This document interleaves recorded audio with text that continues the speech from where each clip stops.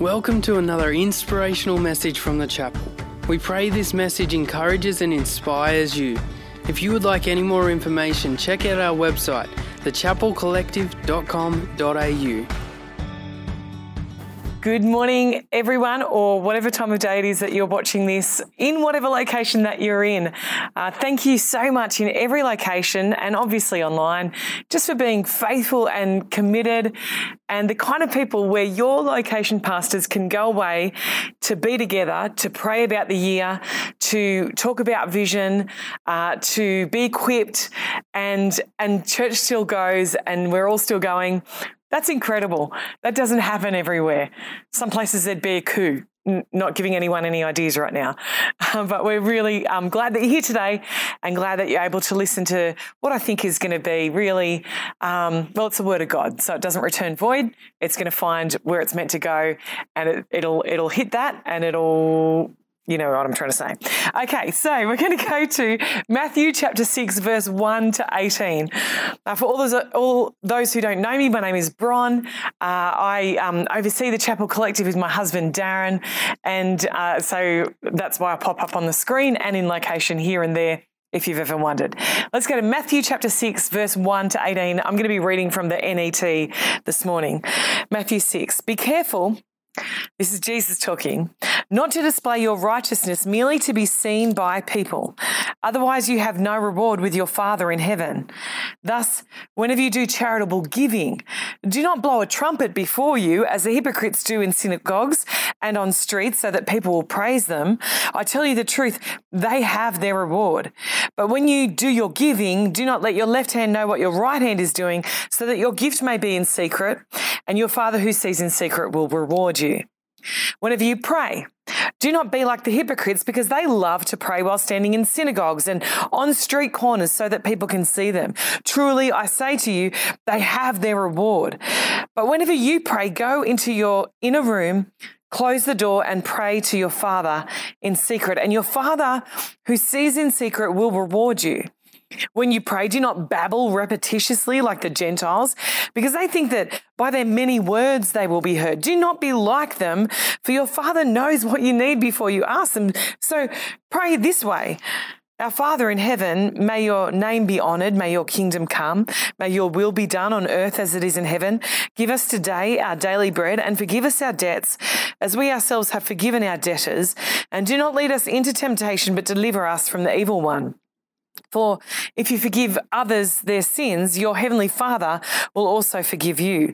But if you do not forgive others, your Father will not forgive you your sins. When you fast, do not look sullen like the hypocrites, for they make their faces unattractive so that people will see them fasting. I tell you the truth, they have their reward. When you fast, anoint your head and wash your face so that it will not be obvious to others when you are fasting, but only to your Father who is in secret. And your Father who sees in secret will reward you. We've just been reading the gospel, the good news about Jesus Christ according to Matthew. And all those four gospels, Matthew, Mark, Luke and John, are apologetics, if you will. They are books written to say, hey, this is our eyewitness testimony of who Jesus was, the works, the ways and the words of Jesus, if you will. And so they are giving an apologetic. They're giving proof of what they saw and heard and why they believe that he is the Son of God and why they believe he's the Saviour of the world. To this point in Matthew, firstly, he's given some overall background of Jesus' life as a child and how that came about. And then he's talked about how Jesus got baptized down with John the Baptist. Then he talks about the Spirit leading Jesus into the wilderness for 40 days. And it actually says to be tempted by the devil. And then it talks about he begins to preach. And then it says that he calls a few of his disciples, and then it says that he begins to go around healing. So then, of course, the crowds follow. And then what we just read is part of the largest recorded sermon that Jesus gives, which is known as the Sermon on the Mount. He goes up some kind of hill, the crowds follow, and he preaches a long sermon to them. He starts with what's called the Beatitudes. This is actually just the rethink. This is the turning the world upside down, the upside down kingdom blessing. It's rewriting the script. It's where we see all the blessed are the Blessed are those people who are poor. Blessed are it's flipping everything on its head. It's incredible. And then he goes on to say that he's come to fulfill the law and the prophets, but then he goes on and kind of undoes that as well. He doesn't undo it, he fulfills it by saying it's not just about what you do and how you obey. It's actually, he brings everyone to the same level because he says it's about what you're thinking. And so what's written later in Romans that all have sinned and all have fallen short of the glory of God, then by that measure, what goes on in our minds, we can say that, yes, that's absolutely true. Then he gets into the actions of what he wants them to do, and that's where we take up. He finishes up by saying, don't store up for yourselves treasures here on earth, don't worry and don't judge. And then he talks a little bit about the nature of God, the nature of the kingdom, gives us some motivational words about building our lives on what he's just said, and then he continues his ministry. But right in the middle are these three when yous. When you give, the assumption is that we will give charitably. We will give generously, specifically to the poor. That will be part of our lives, giving to the poor. He says when we pray, the assumption is we are going to pray, so don't carry on and go forever. Pray because God already knows, but still pray, still ask, but you don't need to carry on. And then he says, when you fast. Now, we are heading in as the Chapel Collective into 21 days of prayer and fasting starting tomorrow. And this might be a completely foreign concept to you, or you might be a regular faster. But the fact is that fasting is all through the Old Testament. It is all through the New Testament of our Bible. It is all through early church history. In fact, all through all of church history. It's really only in the Western world in the last 100 years where it's fallen off the grid. This could potentially be because we have so much food marketed to us and food is at our fingertips all the time that it's just kind of, we think completely differently about food now. But the ancients, everyone fasted, the early church fathers, everyone fasted, and that's not even like Jesus fasted. That's how important it is. If we might say, well, we don't really need to fast, Jesus needed to fast. And so we're going to head into a season of fasting, and I want to talk to us a little bit about that because we can have various feelings about that, various misunderstandings about that. The Bible, Jesus goes on to say just a little while after that sermon, he gets accused again. Jesus constantly gets misunderstood and accused of doing the wrong thing when he's just turning the world upside down and doing the right thing. And in Matthew chapter 9, even his friends come to him, and the disciples of John the Baptist, his cousin, and they say to him, hey, how come we fast and how come the Pharisees fast, but your disciples don't? You guys are just like partying on. Why is that? And Jesus doesn't say, well, that's the new covenant that I'm bringing in. No one needs to fast ever again. Now, he gives a very different answer in Matthew chapter 9, verse 14 and 15. It says, then John's disciples came to Jesus and asked, why do we and the Pharisees fast often, but your disciples don't fast? Jesus said to them, the wedding guests cannot mourn while the bridegroom is with them, can they? But the days are coming when the bridegroom will be taken from them, and then they will fast. He doesn't say fasting is done and dusted.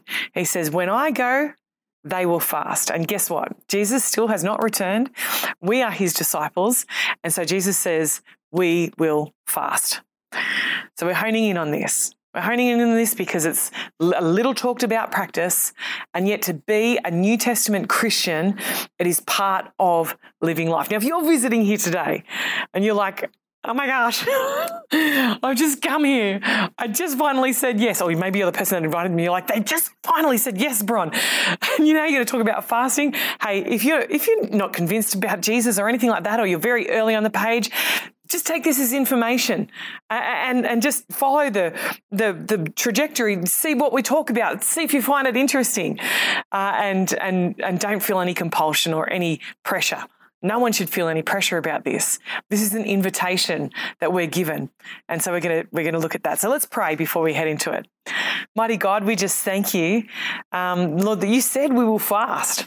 I don't know why I'm thanking you for that, but I thank you because you've always got a reason and a purpose, and it's always for good. And so, God, if you've asked us to fast, Lord, you want us to, there's something about it that is good for us. And so, God, I pray that you would enlighten us for that you would help us to see that today through your word, and that we would that, Lord, you would speak to us about the kind of fast you want us to do. And Lord, we would listen and obey. In Jesus' name, amen. All right. Let me tell you about last year's fast. We do this every year at this time of year. We kind of let January happen and all the holidaying and everything that we do. And then we come back in February. We're like, right, 21 days of prayer and fasting. And we have Vision Sunday in and around that. And as you might have already had it announced, it's happening next week on the 11th of February. So we fast in and around that. We fast for 21 days. Now, it looks different for everybody.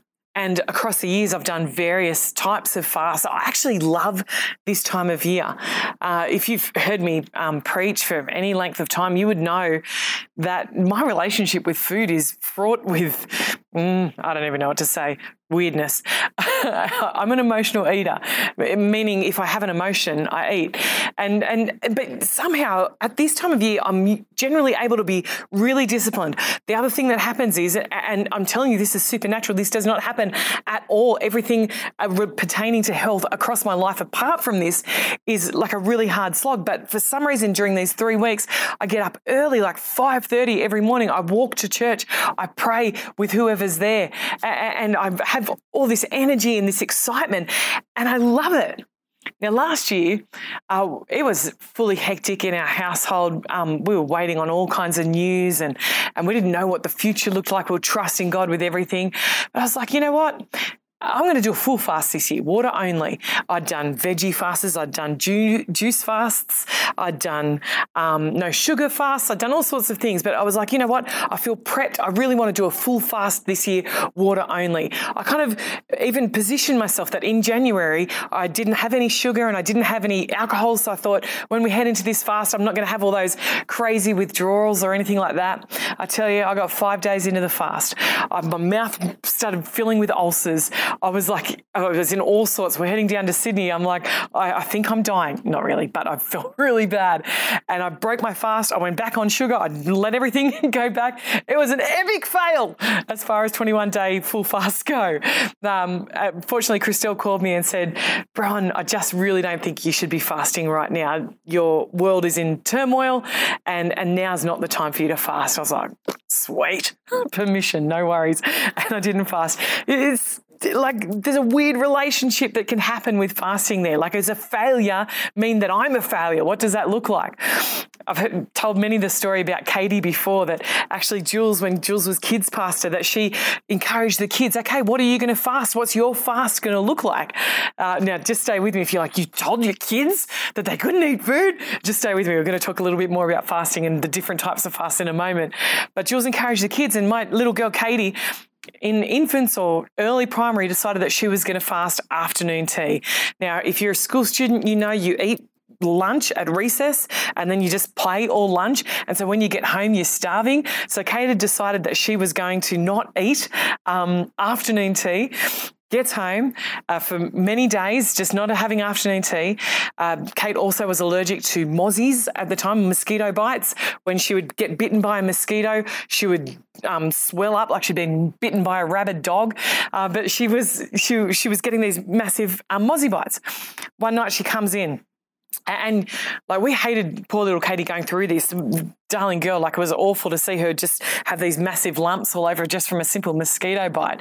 We'd change their beds around. We'd put Lockie on the top bunk and Kate on the bottom bunk. We're like, Lockie, you're sleeping in your undies tonight. It's February. You'll be fine.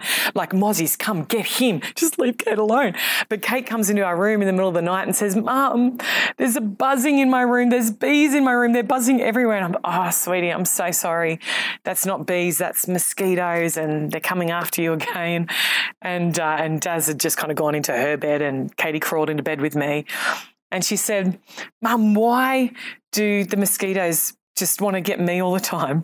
I said, oh, Katie, it must be something in your blood. They like your blood better than anyone else's. I'm so sorry.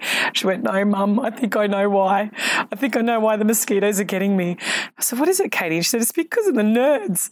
I said, the nerds? She said, yeah, I'm so hungry in the afternoons that I've been sneaking my Christmas nerds. nerds are these teeny tiny pieces of candy.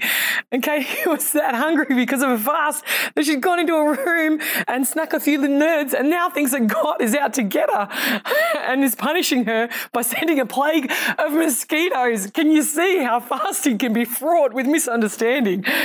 Oh man, fortunately she had a mum who could tell her that God is good and kind and that's not what he does and that's not what he's like. And so motivation can be weird when it comes to fasting. Misunderstandings can be rife. And you can fast, as Jesus just said, with completely the wrong attitude. Fasting is not a mark of spiritual maturity. The fruit of the Spirit is love, joy, peace, patience, kindness, goodness, faithfulness, gentleness, and self-control. And doesn't say, and by the way, fasting as well. If you're really spiritually mature, if the spirits are working in your life, gee, you'll be a faster. Fasting is not a mark of spiritual maturity. Love is.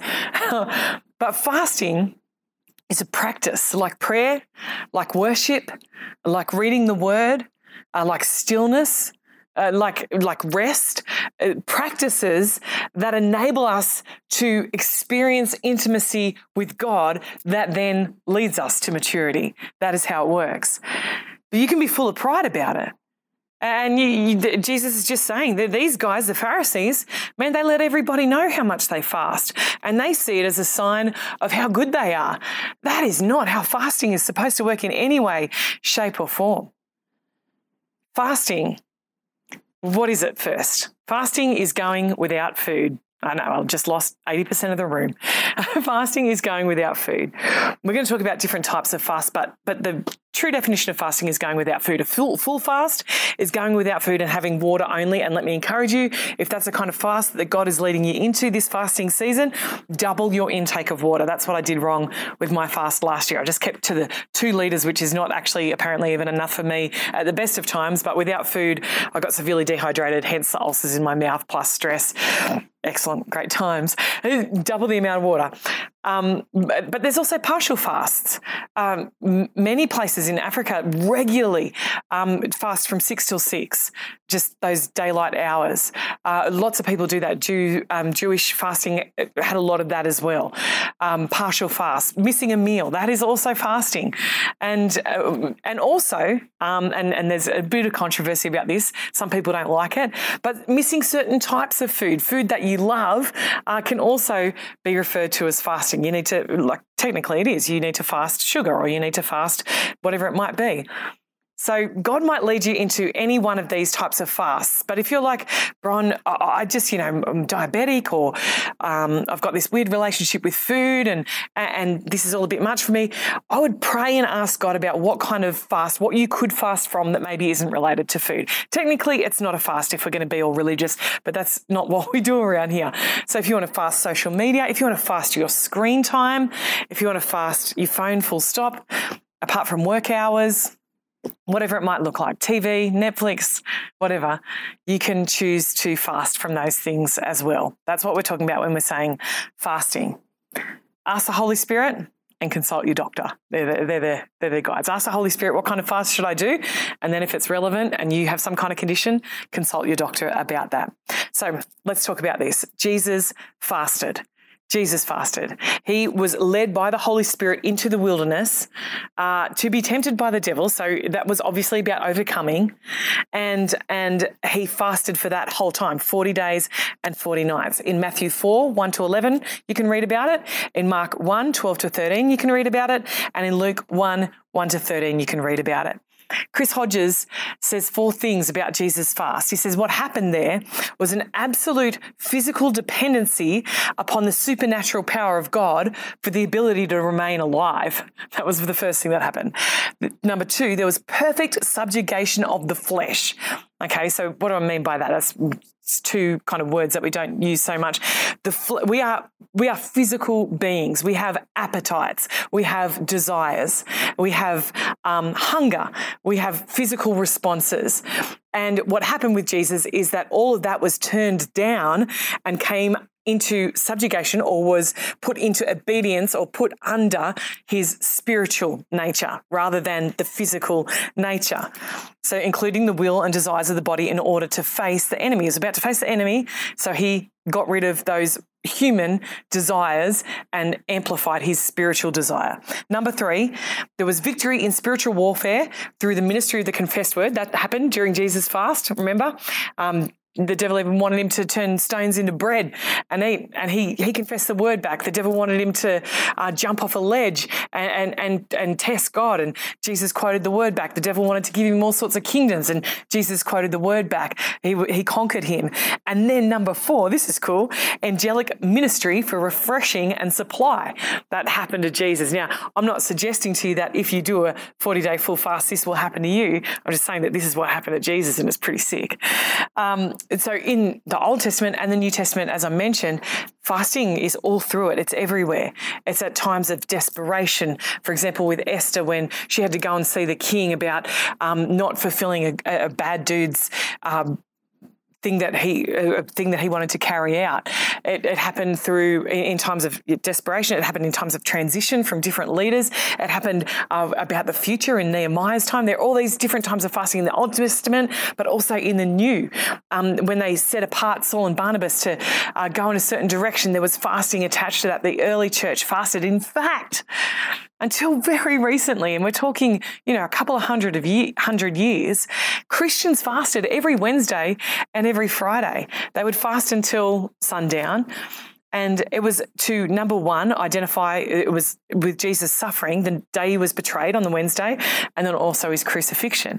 This has just kind of dropped off the radar of Western church, and we're trying to bring it back. So starting with this 21 days. Being a New Testament Christian involves fasting. For me, fasting was a tricky thing because of this relationship with food, dieting, wanting to lose weight, whatever it looked like. I thought, I can't have any of that attached to my spiritual fast. Like I can't think about that. I can't think about the health benefits and I can't think about losing weight because that's fleshly and that's bad. But actually I was subscribing to, what's called Gnosticism, which existed in the ancient world where people thought that everything physical was bad and it was all awful, but everything spiritual was good. And Paul writes to that numerous times in the New Testament. There was this kind of dualism of bad body, great spirit, and even went so far as those people said that Jesus was not fully man. He couldn't have been because the body is bad and we don't like it. And we see it outworked in things like where Catholics punished themselves and harmed themselves in order to confess sin and to do the right thing by God. It's just not right. So fasting, for me, I was almost subscribing to that. But here's the thing about it. You are a physical being. You are a whole and complete body. You have a spirit and you have a body, and that's okay. And so if there are health benefits to fasting, what we actually should be is not surprised by that. Of course, if God calls us into something, if it has a positive impact on our spirit, we would expect that to have a positive impact on our whole life, including our health. It's this beautiful thing that God does where he doesn't leave any part of us out. He's doing good things the whole way through, and there are incredible medical health benefits. I'm not going to go into any of that today, but you can read about them if you like, just by doing a simple Google search.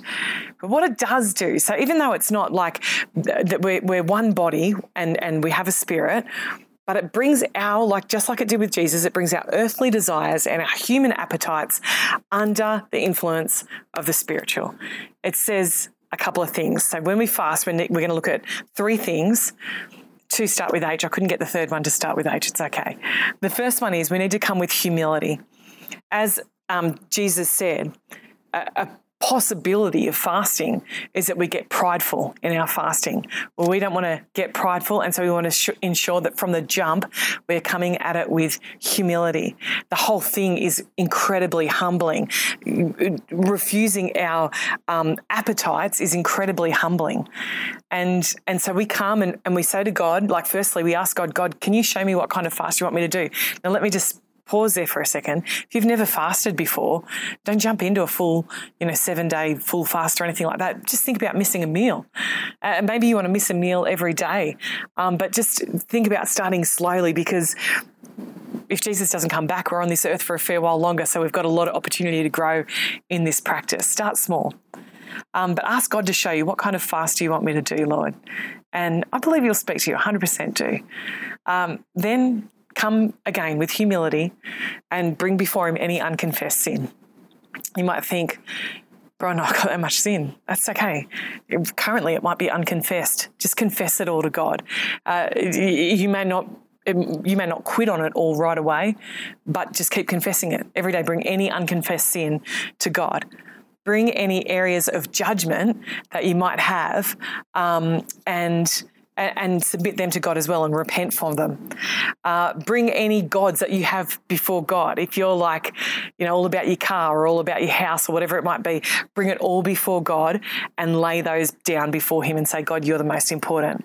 Bring any areas of unforgiveness to God and pray, God, let there be less of me and more of you. Secondly, hunger. Of course, obviously. You're like, you had to bring it up, Bron. I don't even want to think about the hunger. Hunger comes in waves, right? It just does. That's what it does.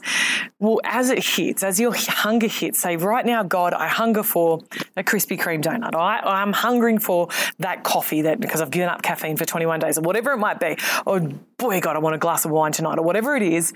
But God, I hunger more for you than I hunger for that cup of coffee. I hunger more for you than I hunger for lunch, and align your hunger to hungering after God with everything. I hunger for you more than I hunger for that. And thirdly and finally, dig deep wells. Dig deep wells. Every practice, every spiritual practice, worship, prayer, the word, whatever it is, fasting as well is about closeness with God. You might say, Bron, I don't feel God. I never feel God. I encourage you in this fasting time, take some time to be still and ask God, say, God, I just want to be close with you and see what happens. Bring everything into alignment. Seek his face and not his hand. It's too easy during a fasting time to say, this is what I want the outcome to be. I want this healing, or I want this financial breakthrough, and absolutely pray for those things. But more than anything else, seek his face, seek his presence, seek his face and not his hand. Seek him and not what he can do for you. I'm going to read one prayer. And you can get a copy of this prayer from your location pastor or somewhere there. But I encourage you, if this is, you're like, I barely even pray, Bron. Even if you just take this prayer and pray it every day during this 21 days, I believe you'll see marvellous breakthrough. So just in closing, this is written by a cardinal centuries ago. O Jesus, meek and humble of heart, hear me. So even there, he's not going for the power of God. He's saying, Jesus, meek and humble of heart, the God who I come to and get rest, hear me. From the desire of being esteemed, deliver me, Jesus. From the desire of being loved, deliver me, Jesus. From the desire of being extolled, deliver me, Jesus. From the desire of being honoured, deliver me, Jesus. From the desire of being praised, deliver me, Jesus. From the desire of being preferred, deliver me, Jesus. From the desire of being consulted, deliver me, Jesus. From the desire of being approved, deliver me, Jesus. From the fear of being humiliated, deliver me, Jesus. From the fear of being despised, deliver me, Jesus. From the fear of suffering rebukes, deliver me, Jesus. From the fear of being calumniated, deliver me, Jesus. It's just calamity coming upon you. From the fear of being forgotten, deliver me, Jesus. From the fear of being ridiculed, deliver me, Jesus. From the fear of being wronged, deliver me, Jesus. From the fear of being suspected, deliver me, Jesus. That others may be loved more than I, Jesus, grant me the grace to desire it. That others may be esteemed more than I, Jesus, grant me the grace to desire it. That in the opinion of the world, others may increase and I may decrease, Jesus, grant me the grace to desire it. That others may be chosen and I set aside, grant me the grace, Jesus, to desire it. That others may be praised and I unnoticed, Jesus, grant me the grace to desire it. That others may be preferred to me in everything, Jesus, grant me the grace to desire it. That others may become holier than I, provided that I may become as holy as I should, Jesus, grant me the grace to desire it. Ask God, how do you want me to fast? And let's enjoy this time together and look forward to the testimonies. Amen. Hey again, thanks so much for joining us on this podcast.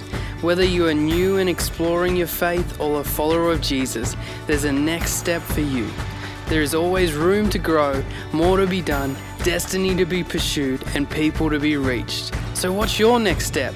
To find out, head over to thechapelcollective.com.au. And thanks again for listening.